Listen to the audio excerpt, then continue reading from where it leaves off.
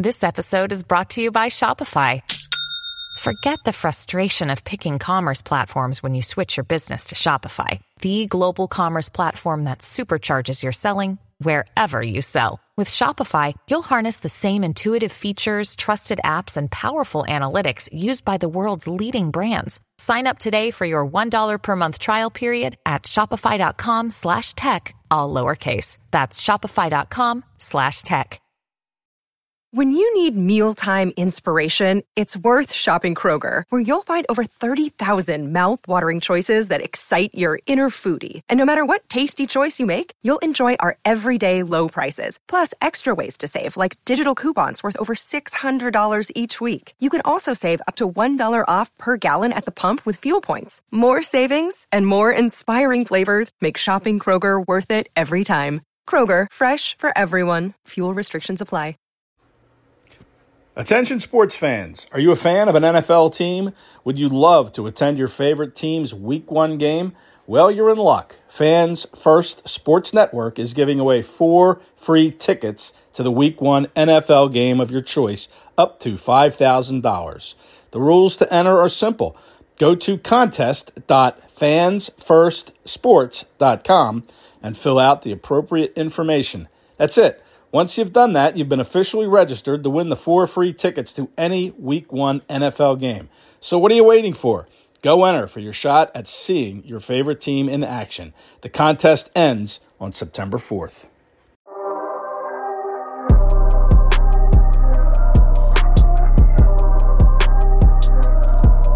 Hello. Today's episode of All Facts, No Cap. We have Mike Hill in studio, host for Fox Sports 1, does college football, college basketball, professional baseball. Mike, tell me, is there a sport that I missed? Because it seemed like you all over the place with everything.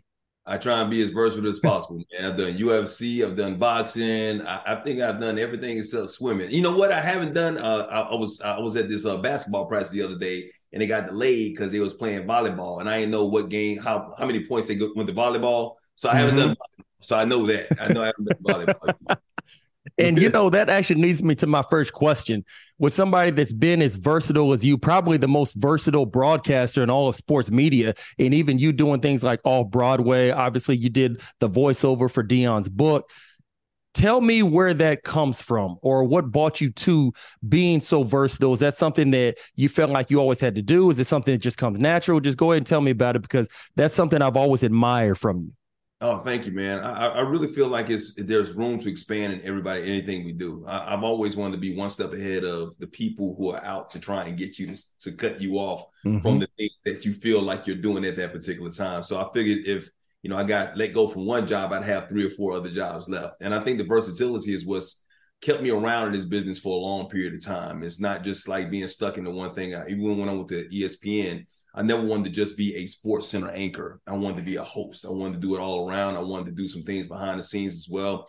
And where it came from is I've always just felt like, man, I get bored sometimes, to be honest with you, Stanford. I get it. I just feel like, man, I'm doing this, and like, what else can I do? What else can I be achieving? And yeah, maybe if I just stuck with one thing, maybe I get really good at that. But I just feel like there's something inside of me that tells me I need to be as versatile as possible so that I can just have my hands in every pot that there might be out there when it comes to this business. Just looking at everything that you've done over the course of your career, and obviously, like I was just saying, doing things off Broadway, things like that, and just the versatility, it takes me back to my playing days with the Raiders and the Chiefs, the Texans. And there's always this notion that everybody has in their mind as an NFL player is they always say the more you can do. And I would imagine it's probably some sort of correlation in everything that you're saying. And the same thing with having the pads and the helmet on. If the more you can do, that's the more valuable you are. And then that's the more that they'll actually keep you around longer. Think about this. How many of your teammates made it onto an NFL roster because they were on special teams? You know what I mean? Many. Many. Yep. And they were superstars in high school, superstars in college, but they made an NFL roster because they was on special teams and they committed to that, even though special teams is maybe the least team that you want to be on or whatever. Yep. You want to play a position, you want to be a starter in one of those positions, but sometimes you just got to be in the building. Sometimes you just got to be on the football field and then work your way up to that and then learn from that, man. So I've always known that, like some quarterbacks become safeties. Yep. Some of them become safeties become linebackers, whatever. You have to especially on the offensive line. You might go from left tackle, but you should know how to play guard or whatever. A quarterback's always going to be a quarterback. But, these days, look at running backs. Running backs got to kind of be more of a wide receiver instead of just running the football in order to be valuable, man. So the more versatile you are, the more people are going to want your talents because they'll figure, okay, well, why do I have to hire 3 people to do this when I can get him? I can pay him a lot more money, and he can do all these different jobs out there. So that's just been something that's been paramount for my life and my career. Speaking of football, obviously we know within collegiate sports, football is what drives it. Obviously you have your basketball blue bloods, but we know that football is the driving force. And when I think of college football right now, it's like the wild, wild west. It's like anarchy. And I want to get your take on right now, next year, USC will be playing Ohio State on a ordinary Saturday morning in mid-October. Yeah. Give me your thoughts on the conference realignment that's going on and just permeating all throughout college football right now. Or should I say collegiate sports right now? So loaded because, there's the good and the bad. Obviously, you'll miss out on some of the rivalries that might be out there that you've gotten used to over the years. But now newer rivalries will develop. Yeah. Like you said, who's to say that UCLA or USC and Michigan won't become a rivalry because they're in the same conference now. It'll be interesting to see how the West Coast teams adapt to earlier playing times. I don't know if the NCAA or if the different schools will have a say so. I know the broadcast stations, whoever had the broadcast rights, will have the right to say what time they play each other or whatnot. But that's going to be huge for the travel of these students. But I think the realignment, what it has done is shown us that it's a business and they're not afraid to put the business anymore. With the NIL coming out finally last year, they were able to give the students, the athletes, the money that they deserve, to be honest with you, to be able to make money off their name, image, and their likeness. And in the NCAA, when it comes to college sports, especially college football and college basketball, we've known for years it has always been a business. They just didn't want to say it. Yep. And now we're not afraid to say this is all about business, because that's all it's about. It's about business. And these major conferences making money so you can have super conferences, so you can get bigger contracts when it comes to the broadcast, right? Going into the pockets of all these schools or whatever. So, hey, if that's what it is, as long as the players are getting their due, I'm good with it too. And I love what you just said about the players getting their due. That leads me to my next question. And the NIL is now just taking over collegiate sports. You look at Angel Reese for the LSU Tigers, the basketball team. She's like getting over $1 million from NIL and things like that. And obviously much deserved. And then don't even get me started on what football players are making that are still going to class at 9 a.m. as collegiate student athletes. I want to get your take on this. You tell me how this lands with you. And I love the NIL because student athletes should not be struggling to eat dinner at nighttime. They shouldn't be eating ramen noodles and the coaches over here making $10, $12, $15 million a year. And when I look at how now there's no governing body, it's just kind of like the wild, wild west. And now there's no rules. There's no governing body of any sort to regulate everything that goes on. And that's what a lot of college coaches have been griping about. And tell me where this lands with you, because obviously the top guys are going to get the bulk of all the NIL money. And then the lesser players may not get any, if not just some of it. And with amateurs, we're talking about 19-year-old kids that are now dealing with what we as grown men have to learn once we enter the job market of, hey, you know what? He's better than you. He's more marketable. That's why he's going to get paid more. And understanding that dynamic at 19, 20, 21 years old, what makes me nervous is the mental health aspect of it, where now all of a sudden a kid is not getting as much money as a person that he's getting dressed right next to in the locker room. And now all of a sudden he feels inadequate. He feels inferior. And now all of a sudden the mental health issues come into play, which you and I both know that could just open up another myriad of Pandora's box.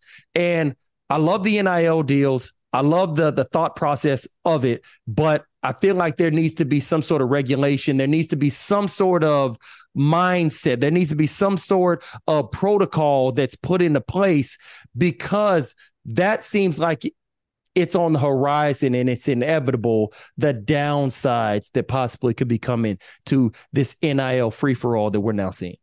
And Stanford, you know as well as I do, that's coming. I mean, there's going to be some kind of, prohibition when it comes to the amount of money that these players are able to make, some kind of cap. I mean, they got salary caps right now in a lot of sports, and I think that's going to happen when it comes to college athletes. I don't know when it's going to come.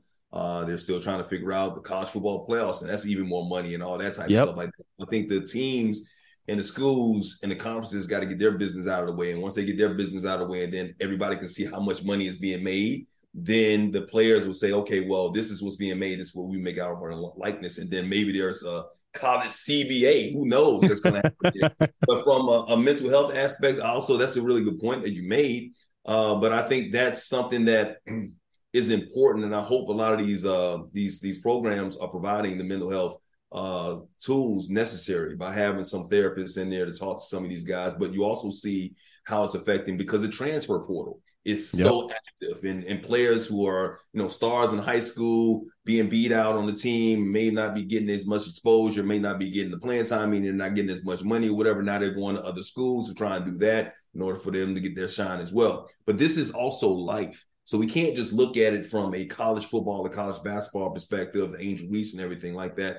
Hell, there are kids on TikTok making millions of dollars right now. Yes. Kids on YouTube who are teenagers that are high school students who are making millions of dollars or whatever, and their classmates are looking at them. Now, there is something that there needs to come into play where you see some kids out there doing things that might be dangerous, these little pranks and stuff like that, where they could really get hurt. And they're making a lot of money off of it or whatever. So other kids are seeing this, and they're seeing these guys making that kind of money. So they're almost like, in a sense, without the illegal term, the new drug dealers that we saw coming up. You see, coming up, we saw the drug dealers, we saw the people who are doing the illegal activities. And we was like, man, I want to do that. Yeah, he's got the newest Benz. Yeah, new Nikes. They got it's spinning. He got spinning rims. I'm really myself back in it. You know what I mean? He got the new car, all that type. He's got new drip, and all the girls love him or whatever. So yeah, I mean, there's always been that aspect. It's just now that social media and the exposure that you can get from social media, and the money and the business aspect that you can get from social media comes into play. So yeah, mental health, as you know, is huge on my list as far as like not only helping the kids, but helping everybody when it comes to dealing with that. And we also got to do a better job as adults of making sure that people understand that all things you see on social media ain't real. You know what I'm saying? It really ain't real. And those people who are on there pretending to be living the greatest life in the world, they got problems just like you. Hey, it's Kaylee Cuoco for Priceline. Ready to go to your happy place for a happy price? Well, why didn't you say so? Just download the Priceline app right now and save up to 60% on hotels. So whether it's Cousin Kevin's Kazoo Concert in Kansas City, go Kevin, or Becky's Bachelorette Bash in Bermuda, you never have to miss a trip ever again. So download the Priceline app today. Your savings are waiting. Go to your happy place for a happy price. Go to your happy price, Priceline. So obviously with you as a father, but it's just a grown man as a businessman. First, I'll tell you my take. I understand this new generation. I understand this new mindset, but I'm not sure that I love it. And for you, somebody, obviously you're from New York City, and somebody that has had to grind, somebody that has had to work, somebody that's had to make sure, like you said, staying versatile. That way you're giving them more reasons to keep you rather than to just go ahead and push you out the door. Within this new generation where it's all about the instant gratification, where it's all about success before work, where does that land with you as a grown man and as a father about the mindset, the ideology within this newfound generation, this new society that we're now part of? It's scary, but I also understand that, things change. We have to adapt with society too. Our generation is different from our parents' generation. They had to adapt to us as well. We always we're going to become our parents. They got commercials about that now. I regulate it as much as I can, but I also let my kids have the freedom that I feel like they can have, as long as I give them the tools that are necessary to make sure that they're using social media and the exposure they may get from social media to the best of their advantage. Hell, I was on a reality show and I sort of exposed my kids. I hate to even use that word, but I had my kids on a reality show, which I hated doing, but it was part of the reality that my then wife was part of, and that needed to happen every now and then, or they would make a bigger deal out of it than it should have been.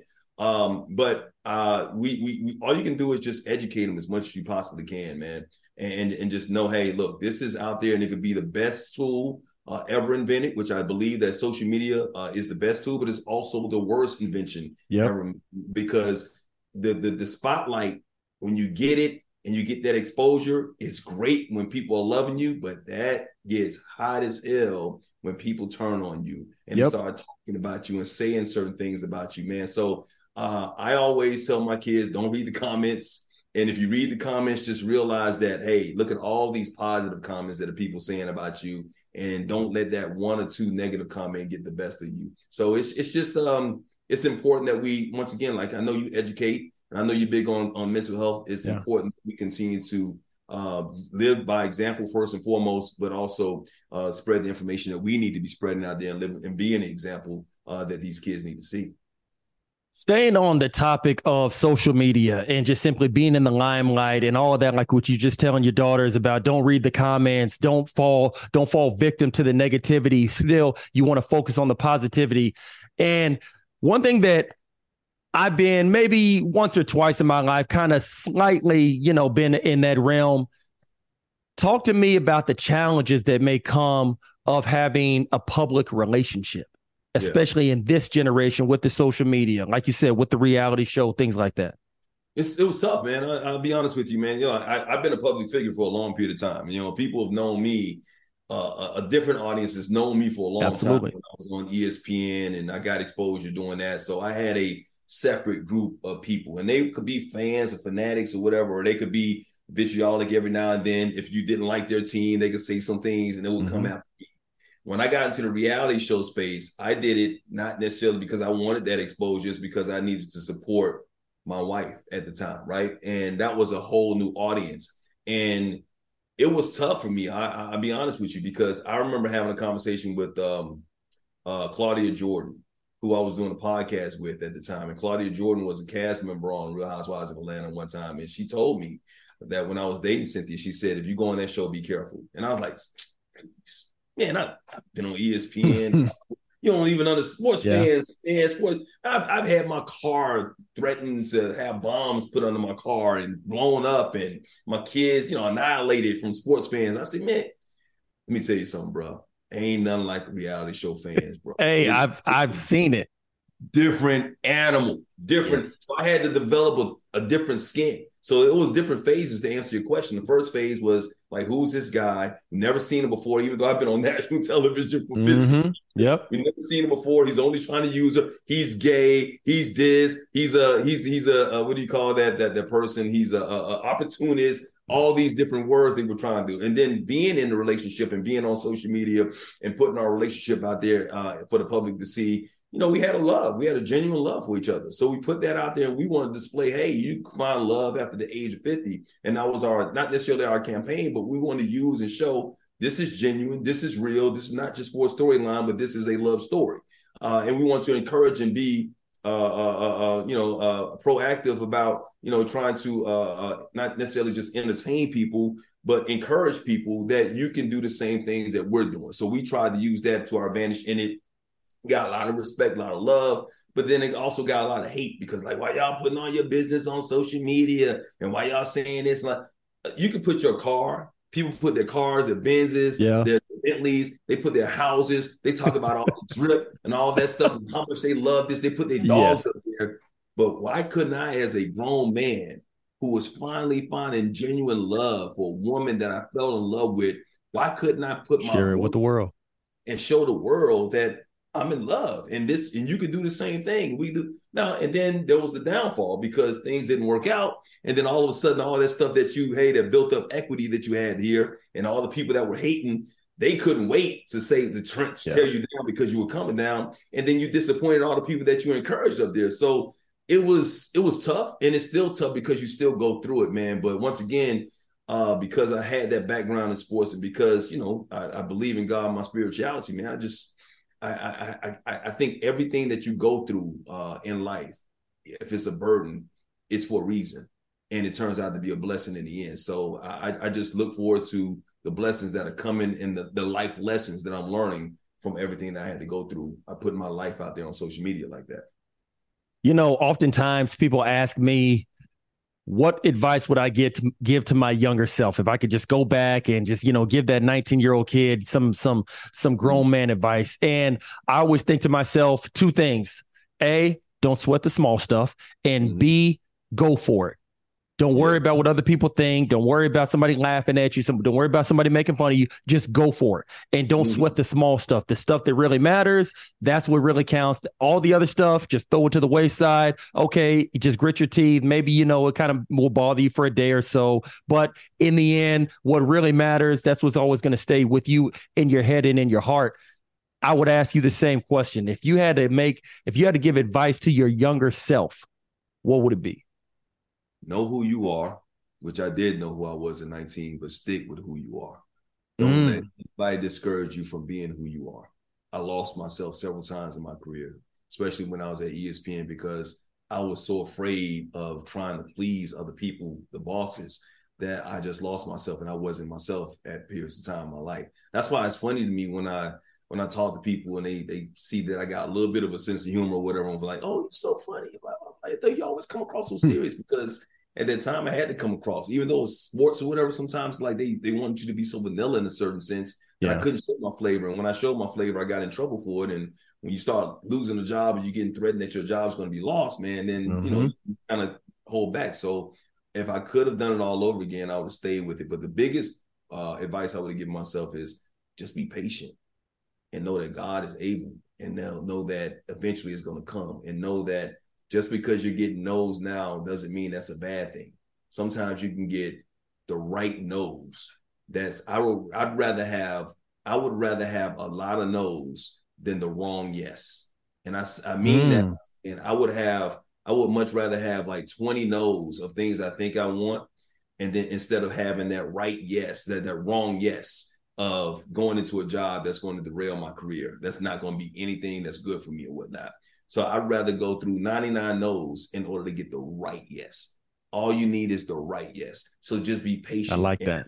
It's helped me right now, man, because, I'm going through a lot of things, like I said, over the last year and a half of my life. And I'm learning, because I've learned to be patient and just wait and just do the job and the work that I need to do. In the meantime, to prepare myself for the next phase, man, it's helped me out immensely. But early on, I was anxious. I had to get up in the morning. I had so much anxiety, man, that anxiety turned to depression. The depression turned into a portion of me wanting to kill myself, and just thinking I'm not adequate enough. And inadequacies led to me doing things that I shouldn't be doing as a married man back in the day. All this stuff was part of my mental health journey, man. And because I've gone through therapy, because I wrote the book, because I've worked on myself, and I worked on my mental health, and I worked on just me knowing who I am and being whole and being a man, I'm patient. Now I'm just waiting, and I'm like, okay, I'm doing my part, but I'm going to wait for the right thing to come along and not just anything.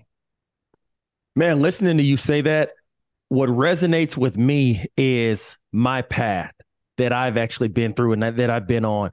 And like what you just said, a lot of people they underestimate the power or the magnitude of those mental traumas, of those internal traumas, those demons that you deal with. And I go back to even my playing days. When I stopped playing, I went through my own little bit of depression. And it's because you go through almost like an identity crisis, because for so long, I introduced myself as Stanford Routt football player.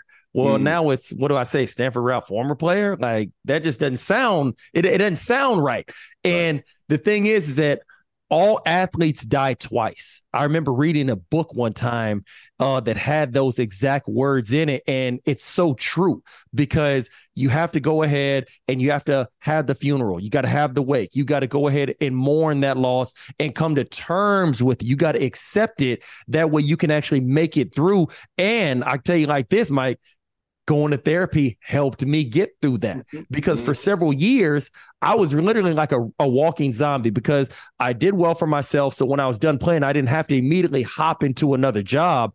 And me not hopping into another job gave me a lot of time on my hands. And, just like I know, and I don't mind, it's a devil's workshop. And I didn't grow. I was basically just running in place. Like I wasn't really going backwards, definitely wasn't going forward. So everything that you're just saying, that resonates with me about the mental health aspect, about the internal traumas, about the demons that we all deal with. And that kind of leads me to my next point with your book, Open Mic. And you talk about some of the troubles, some of the traumas that you've been through throughout your life, and how we as men, we're expected to be a brick house. We're expected to be made of stone where nothing ever phases us. Nothing ever gets to us. And just like my old man raised me, son, what are you doing crying? Son, men don't cry. Grown men don't cry. And how making sure that you're strong for everybody around you that may be seeing you oftentimes could really, really be breaking you down. So go ahead and expand on just the open mic in the book and everything that has in it. Yeah, like I said, I had to write open mic, man. If I didn't write, it didn't start off because I wanted to sell 1 million copies or be a bestseller. I started off because I needed to write the book. If I wouldn't have written that book, I wouldn't be here talking to you today. I really mean that from the bottom of my heart. I really feel that I would have died a long time ago, because I was dying on the inside and didn't even know it. Living a good life, making good money, smiling and being like the strong guy that everybody likes, and being like the party and smiling and all that. And I found myself going home, and man, I would cry like a baby, like tears streaming down my face. And I've been there. Did not know why. Like, why am I crying? What's wrong, man? I thought, man, I need to get some like testosterone. Am I getting estrogen? Am I growing breasts? What's going on? I'm like, I need some tissue. And finally, a voice said, man, you got to write this book that you've been talking about for a long period of time. And I wrote the outline. And as I started writing it, man, it was just like a weight was being lifted off of my neck and my back. All this pain, depression that I didn't even realize that was inside of me, that I had suppressed for so many years, that many of us suppressed for so many years because we learned to deal with it instead of expelling it. You cannot heal what you don't reveal. And we always keep it inside. Just like you probably grew up, don't tell people your business. Yep.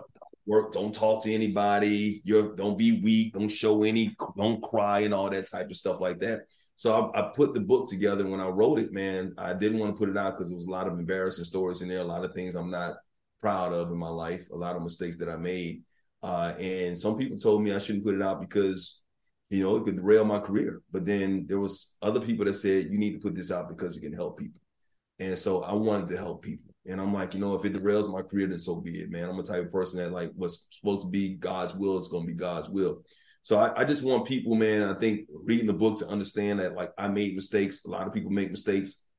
A lot of Black men, a lot of people, period, make a lot of mistakes. But here are the things that I did, and I realized the things that I was doing and why I made those mistakes and how I was able to overcome it and how I was able to become the man that I'm still walking into being. I still don't consider myself a full-grown man yet because I'm walking into my manhood. It started, a couple of years ago that I started walking into my manhood, and I still, stumble here and there every now and then, but I know how to get up now. I know how to brush myself off. I know how to look at my scars from my past and realize, okay, well, this is not going to put me in a depression because I've been here before.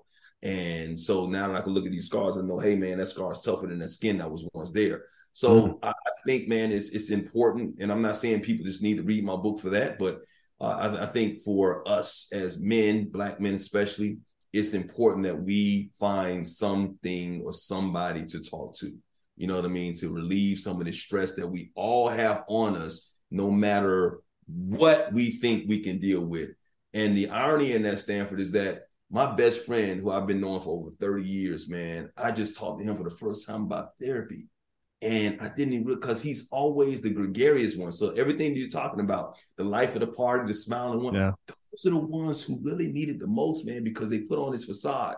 How many times have you seen or heard about comedians who they mask all this pain on the inside, but they make you laugh. And then you find out that they died or they killed themselves, Robin Williams or whatnot. It happens a lot because we have found ways to mask our pain. And all I'm saying is, like, It is not weakness to show tears when you're expressing yourself. It's work.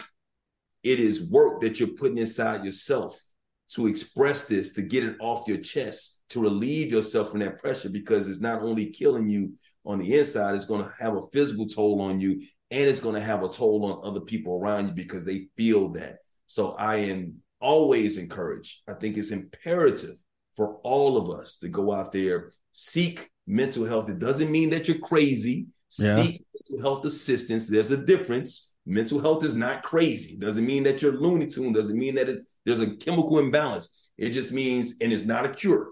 All it is you finding the reasons, the why behind certain behaviors in your life that you didn't even know existed, that other people may have told you about. It is you looking yourself in the mirror and putting in the work to embrace it and say, here are my flaws.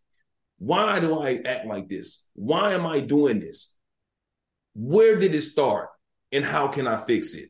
And so that is not a cure, but it also is something that can help you to understand it so that it won't continue to happen again. And you can get better. And then hopefully you go back and tell other people how they can help themselves as well. Damn it, Mike. I love hearing that. And I guess my response would probably be a statement / question. But it's like, and trust me, as a man that's been in therapy, I'm spot on right there with you. And it's really frustrating and annoying. And I don't exactly know why. I feel like I have certain reasons that I believe why that is. But like within our community, it's not celebrated. It's treated like it's taboo. And I think that affects so many people from wanting to go to therapy or just feeling like they even need to go to therapy. And just the thought of that as somebody who at one point in time, oh, no, I'm not going to therapy. I don't need that. And man, it's just so frustrating to know that there's that many people that need it, especially from our community, Black men especially. It's so frustrating to know that there's that many people that could use it, but are neglecting the opportunity just because of the stigma that comes with it. But, and the stigma comes from just in the past. And a lot of people, like men, don't even go to the doctor for physical ailments because of things that's happened in the past. A lot of people won't go and take care of your mind the same way. If you hurt your knee and you don't know why your knee is hurting, but you're limping, eventually the pain is going to be so bad that you got to go and get an x-ray. Yeah, you got to. Why don't you do the same thing for your mind and your emotions? That has an effect on you as well, because that takes a toll on you. But what we've learned over the years is that that's a sign of weakness. You can't show that, you're crazy. Ain't nothing wrong with me. Well, I ain't saying anything's wrong with you, but can you improve? Yep. You know what I'm saying? You're surviving, you're living. A lot of people in our community, we've been so downtrodden and we've been so traumatized over the years. People look at it and we always say, well, that's just the way it is. That's just the way it is. And, hey, we live like this, and it ain't as bad for me as it was for my mama. It ain't as bad for my mom as it was for her. But you know what? The thing is, can it be better for us? Yeah. Can it be just because guess what other people do? They go to their therapist and they talk about it. It's about self-improvement. And once we realize it's about self-improvement and it's not about being crazy and it's not about being weak, we are going to get better and we're going to grow as not only individuals, but as a community. And that's the only way we'll be able to do it. So here's the important thing. And I'll tell you two things. What you're doing by using your podcast, by using your platform, by admitting that, hey, I go to therapy. Therapy's good for me and I embrace it.